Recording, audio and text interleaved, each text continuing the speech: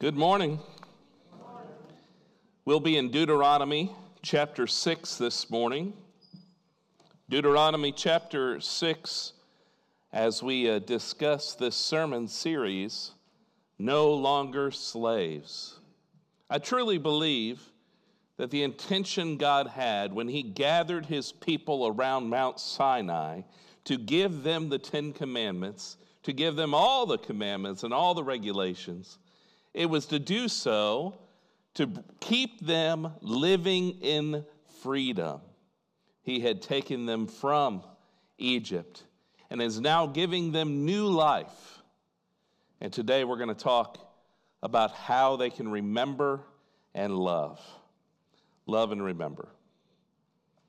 Let's read this passage here in Deuteronomy chapter 6, verses 4 through 9. Hear, O Israel, the Lord our God, the Lord is one. Love the Lord your God with all your heart, with all your soul, with all your strength. These commandments that I give you today are to be upon your hearts. Impress them on your children. Talk about them when you sit at home, when you walk along the road, when you lie down, and when you get up.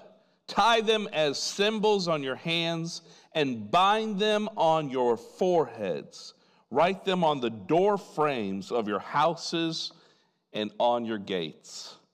Let's pray together. Father, I'm just very, very grateful to gather here this morning with my friends and my family as we lift up and celebrate your holy name. You are Creator God. You are our Father. You are worthy of all of our praise and adoration. And as we gather to study your word with hopes and by asking you to speak to us. Allow your Holy Spirit to move in such a way that we can know you better. And Father, we pray these things in Jesus' name. Amen. The Shema prayer is one of the oldest and most famous of all Jewish prayers in the Bible. Our passage this morning is the first part of that prayer, which is recited daily by many Jews even today. The Hebrew word Shema translates to our English word hear, as in, hear, O Israel, the Lord your God, the Lord is one. But hear has a deeper meaning in Hebrew. It's more like listening to allow the words to sink in, to provide understanding, and to generate action. In Hebrew, hearing and doing are the same thing. Ancient Israelites prayed this daily prayer. Devout Jews still pray the prayer today. If you remember when Jesus was asked, what is the greatest commandment? He quoted the Shema. He said, love the Lord your God with all of your heart and all your soul and all of your strength. I cannot understate the importance of this passage to Jews and Christians alike, which is why I had to preach on this if we're going to study the book of Deuteronomy. We today, you and I, must love God and remember his commandments.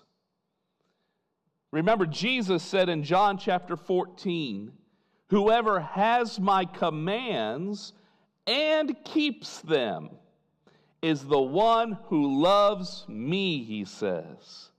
The one who loves me will be loved by my Father, and I too will love them and show myself to them. Although the Shema is found in the Old Testament, Jesus embraces the heart of the Shema prayer by encouraging us that if we truly love Jesus, we will hear his commands and keep them. We've talked a lot about freedom in this sermon series, and this passage is no different. The Israelites suffered from spiritual amnesia, and God knew that they needed to incorporate a rhythm of life that would allow them to freely love God and remember his commandments. Today, I want to follow that pattern found in the first part of the Shema prayer and hope that we all will incorporate this rhythm of life. If you're following along in your notes, write 2 words down. Learn it. Learn it. The Shema prayer starts with to love the Lord and to remember his commands. Verse 6 tells us that God's commands should be upon our hearts. Learning God's word means that we have committed it to our heart. And in order to learn God's word, we must read God's word. Amen? Not everybody agrees. The American Bible Society puts out a State of the Bible report every year. And every year from 2014 until 2021, approximately 50%, 1 out of 2, of those interviewed read their Bibles on their own at least 4 to 5 times a year. Now that, my friends, is a pretty generous amount of time to read your Bibles 4 to 5 times a year. But get this. In 2022, there was a drop. 11% drop. Which, if these statistics are correct, we're talking about millions of Americans. 39% of Americans interviewed had read their Bible at least, and on their own, 4 to 5 times a year. Only 10%, which is also down, read their Bibles every day. That's terrifying. Jesus said, "Whoever has my commands and keeps them is the one who loves me." And how can we follow Jesus if we don't read his word? I want to be more like Charles Spurgeon, who once said, "Oh, to be bathed in the text of Scripture and to let it be sucked up into my very soul until it saturates my heart." The writer of Hebrews said that the Word of God is alive and it's active, it's sharper than any double-edged sword, and it penetrates even to dividing soul and spirit, joints and marrow. It judges the thoughts and attitude of the heart. I wonder if our fast-paced society and culture has caused us to stop reading our Bibles. It reminds me of the story that Carl shared in Sunday school class, Luke chapter 10. Jesus was visiting a town called Bethany. He was in the home of Lazarus, Mary, and Martha. In those days, it would be common for the women of the house to prepare the meal, take care of the hospitality while the men listened to the visiting teacher. Ironically, that might be a little bit different in our society. Martha was busy doing just that. She was upset because her sister Mary wasn't lending a hand in the kitchen. Instead, we find Mary sitting at the feet of Jesus, listening to what he said. And Martha was so upset that she interrupted the teaching and asked Jesus to rebuke her sister Mary. Why am I the one doing all the work? Jesus, tell that woman to help me in the kitchen. And Jesus says, Martha, Martha, you are worried and upset about many things, but few things are needed, or indeed, only one. And Mary has chosen what is better, and it will not be taken from her. And if that doesn't encourage you, to slow down and learn God's word. It is the very words of Jesus, because I think sometimes we say, but I am learning God's word. I've been busy in the church, or I'm active serving my neighbors. And Jesus says, slow down, Martha. Mary has chosen what is better. And what was better was to sit and listen at the feet of Jesus. And Jesus says, whoever hears these commands of mine and put them into practice, that's who loves me. The second rhythm of life is just as important. It's to live it. Look how often God's commands are to be part of the life of the Israelite. He says, talk about my commandments when you sit at home. He said, talk about my commandments when you're in your car driving around. Of course, they didn't have cars. It says when they were walking, right? I don't walk to work. Talk about it as you walk down the road. He says, as you're about to lay down and go to bed, talk about it. As you get up first thing in the morning, maybe Jesus might say, drink a cup of coffee, and then, or even brush your teeth. And then talk about it when you wake up, when you go to sleep. Tie it on your body somewhere. Write them on the door frame of your house. God's commands should be every part of everyday life. It should change the way that we live.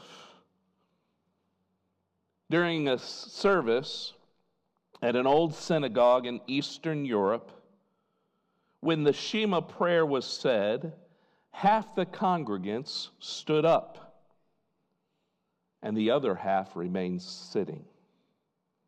The half that was standing up yelled at those sitting down to stand up also. And the half that were sitting down yelled back, no, you should sit down. The rabbi, educated as he was in the law and the commentaries, didn't know what to do. His congregation suggested that he consult a 98-year-old man who was one of the founders of their synagogue. And the rabbi hoped the elderly man would help him understand the temple tradition. So he went and asked. The one whose followers stood during the Shema said to the old man, is it the tradition to stand during this prayer? And the old man said, no, that's not the tradition. And the ones who were sitting said, well, then it must be that we must sit. And the rabbi said, no, that's not the tradition. And then the rabbi said, but the congregants, they fight through the whole service. And he said, that is the tradition. James says in James 1 to not only listen to the word and so deceive yourself, He said, do what it says. Anyone who listens to the word but does not do what it says is like someone who looks at his face in the mirror, and then after looking at himself, he goes away and immediately forgets what he looks like. But whoever looks intently into the perfect law that gives freedom and continues to do it, not forgetting what he heard, but doing it, he will be blessed in all that he does. Listen to these words of Tim Keller. He said, the gospel devours the very motivation you have for sin. It completely saps your need and reason to live any way that you want. I love that. We should not just read our Bibles, but we should allow God's word to transform our lives. As we grow more and more familiar with the power of the gospel, it will sap every energy we have in ourselves, every desire we have in ourselves to do whatever we want. Do we read the Bible just to gain knowledge or to be transformed? And it was the writer of Romans who said, for those God foreknew, he also predestined to be conformed to the image of his Son, that he might be the firstborn among all the brothers and sisters. I want to be conformed to the image of Jesus Christ. And so I don't just read my Bible to gain knowledge. I don't just learn it. I've got to live it. I've got to allow his word to transform my life. Now for the final rhythm of life, it's to teach it. The passage tells us specifically to impress it upon our children. We should understand that idea, right? My son Eli turned 15 years old last week. He's studying to get his learner's permit. A learner's permit is great. Curriculum is great.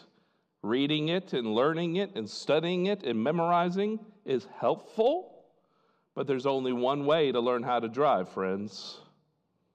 You've got to get into the car and do it.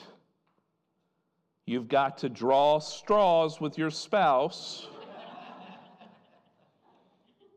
Many of you maybe have great memories learning how to drive by your parents or grandparents. Maybe some of you have horror stories of learning how to drive with your parents or your grandparents, your loved ones. But there's one thing that all of us have in common. Somebody taught us. Amen? And if you read through the book of Kings, 1st and 2nd Kings, the book of 1st and 2nd Chronicles, you know what you'll see? You see a lot of kings who didn't impress anything on their kids. They never taught their kids the freedom of God's command. We don't hear about these kings tying anything on their arms or writing anything on their door frames. God wants us to impress his commands on our children. And it's true today. Young men and women are growing up in homes where parents are concerned about grades and making money or even driving a car. Just statistically remember that Jeff O only has your kids 2 to 3 hours a week. Impress it on your children. And you're capable. It was Paul who said in Romans 15:14, I'm convinced, my brothers and sisters, that you yourselves are full of goodness, filled with knowledge, and competent to instruct one another. I think we get into a mindset that it's the preacher's God to teach and instruct, and we forget that we're all filled with the same Holy Spirit, and we have all been given the same Holy Word, and we're all competent enough to teach one another. Now go and do it. Don't just settle for living and learning. Impress on others the importance of Jesus and his kingdom. Paul says earlier in Romans 10:14, how then can they call on the one they have not believed in? How can they believe in the one that they have not heard? And how can they hear unless someone is preaching to them? Impress God's word upon one another. Talk about it when you wake up. Talk about it when you go to bed. Talk about it when you're sitting at dinner time. Talk about it when you're in the car. Learn it, live it, teach it. These are simple instructions found in Deuteronomy chapter 6. And the reason it gives us freedom is because we're not too much different than the Israelites. We are prone to spiritual amnesia. Many times we forget that Jesus gives us victory over sin and death. We're tempted when we don't know where to turn because we've not allowed ourselves to be transformed by the gospel. Today is a good day to recommit yourself to the Shema. In the words of the beautiful hymn, Be Thou My Vision, O high King of heaven, my victory is won. Let us be reminded that our victory is won and sealed when Jesus gave his life as atonement for your sin. And then when he raised his son and set him at the right hand of the Father, he gave you victory and freed you from sin and death. Now learn it, live it, teach it. And as we sing our next song, I hope that you'll join me in recommitting myself to these words. Our 3 communion stations are set up. Please go to one of those as we sing this next song. Take the communion back to your seat and reflect. And we'll take communion together as Nancy comes and shares with us a fresh word. Let's pray together, please. Father, I just want to say thank you for the victory that you gave us in your Son, Jesus Christ. And we know of this victory because you wrote it down in your word, and you long for us to know you more, to listen more, to live more, to instruct more. And I pray, Father, that you will give us that boldness that we need. Give us that strength and reminder that we need so that we can go out and do it. Thank you, Lord, for a time that we can be reminded, a time that we can reflect, and a time that we can honor you as we take communion in unison, celebrating you. We pray these things in Jesus' name. Amen.